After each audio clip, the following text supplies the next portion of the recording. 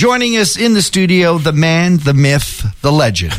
John Nichols returns to 95.1 The Peak. Good to see you, Johnny. Nice to be back. It is. It seems like you haven't left. Really? Yeah, like it's. You've been all over the place. There's a ghost in here? You've been all over the place, but you look still very comfortable in the studio. Well, it feels good. You wore it for over 40 years, so I guess it must. True. Yeah. Great to have you back. And of course, what that means is there's two things now in my tradition, my world. Of course, Christmas means Santa Claus is coming, and so is John Nichols. And you're back, of course, for the annual hospital Christmas draw. Did you ever think, what we're talking now, 43 years ago, that you'd be coming back year after year to do this? Actually, I think it's 38. 38 years. Okay, yes. Yes, 38th annual coming up. And no, at the beginning, I thought that was a one-trick pony, so to speak, with that dollhouse. But things just kind of snowballed after that. The gentleman suggested that it went so well that he would do it again. Make something else. And I forget what it was. I think it was a long cabinet that you could put dishes and things in. And, of course, he was an exceptional worksman. Gerhard Bursch was his name. And I'll never forget that dollhouse when he showed me that picture and said that basically nobody really wanted to take it on as a fundraiser. That was his dream. And he'd gone to all the service clubs, and they basically turned him down. I said, I'm not turning you down. I can see potential in this one. Being a dollhouse, you thought it would be great to use for the kids' ward at the Collingwood General Marine Hospital. Yeah. In the maternity ward there, he suggested that they use the funds to either purchase items to keep the kids happy or whatever the case might be, whatever they needed it for. And, boy, they jumped on the opportunity right away, and the rest is history, as they say. Back then, as it is even more ever-present now, the hospital, yes, does get paid for by our tax dollars in terms of the infrastructure and the wages. But outside of that, the materials, the goods, the technology is up to the community to fund. Yeah, Foundation does a heck of a job there, because when you consider the cost of the equipment nowadays, those items don't come cheap at all. So it takes a yeoman task to come up with those dollars, and a big credit to a fairly large contingent of workers in that foundation office that do a great job. Yeah, they do a ton of their own fundraisers. We also have hospital heroes. Linda Karen comes in and tells us about some of the folks who've done. Right. But this draw has also become a big part of what they count on in terms of a budget. What kind of dollars have we been raising with this draw over the years? It varies. It depends on the economy of the time. Sure. I've seen times where we've gone up to in excess of $40,000, and I think 44 was the highest at one point. And it varies. It could drop down into the 30s. Right. But if we can get up around 40,000 each year, that's what we kind of strive to. That's sort of the benchmark. Yeah.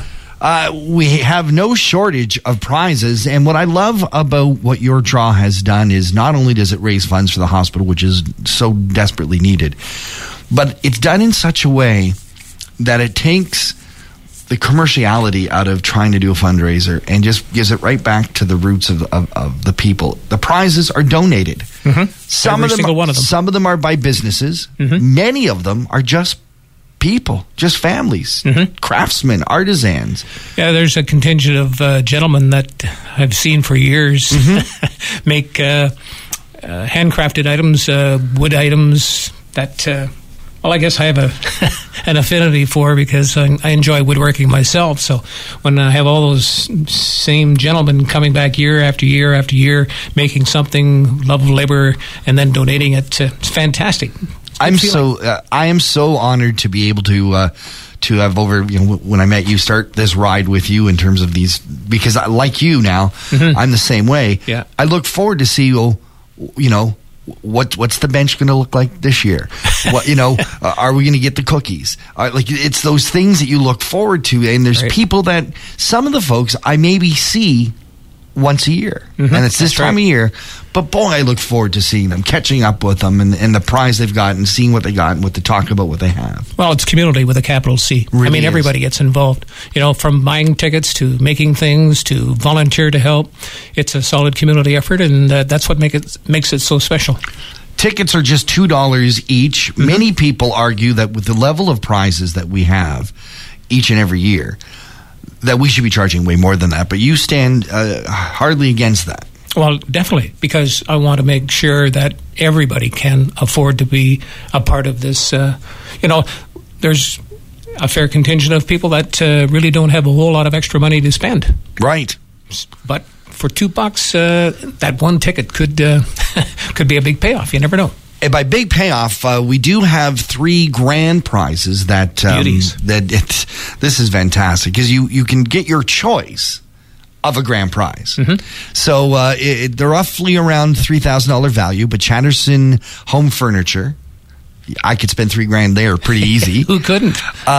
You could also choose, and this would go with you and your buddies, the Georgian Bay Outdoors. Mm-hmm. They've got all kinds of great outdoor stuff. If you want to go camping, kayaking, any kind of, the wonderful splendor that we do here in the Georgian Triangle. Mm-hmm. And if you want to just get out of town, $3,000 towards a trip to with the folks at Carlson Wagon Lee. Right. Unbelievable. Those are our 3 grand prizes, and then there's going to be many, many, many more coming in.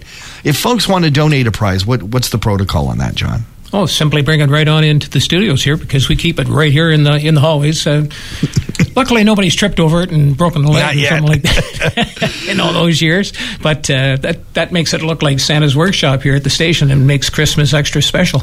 Prizes are going to start rolling in. We usually wait till after Remembrance Day to really get into it. That's why you're here today, to kind of launch the 2017 season of the annual Christmas draw. Mm-hmm. We are so looking forward to many more visits of yours over the next little while as we head towards Christmas.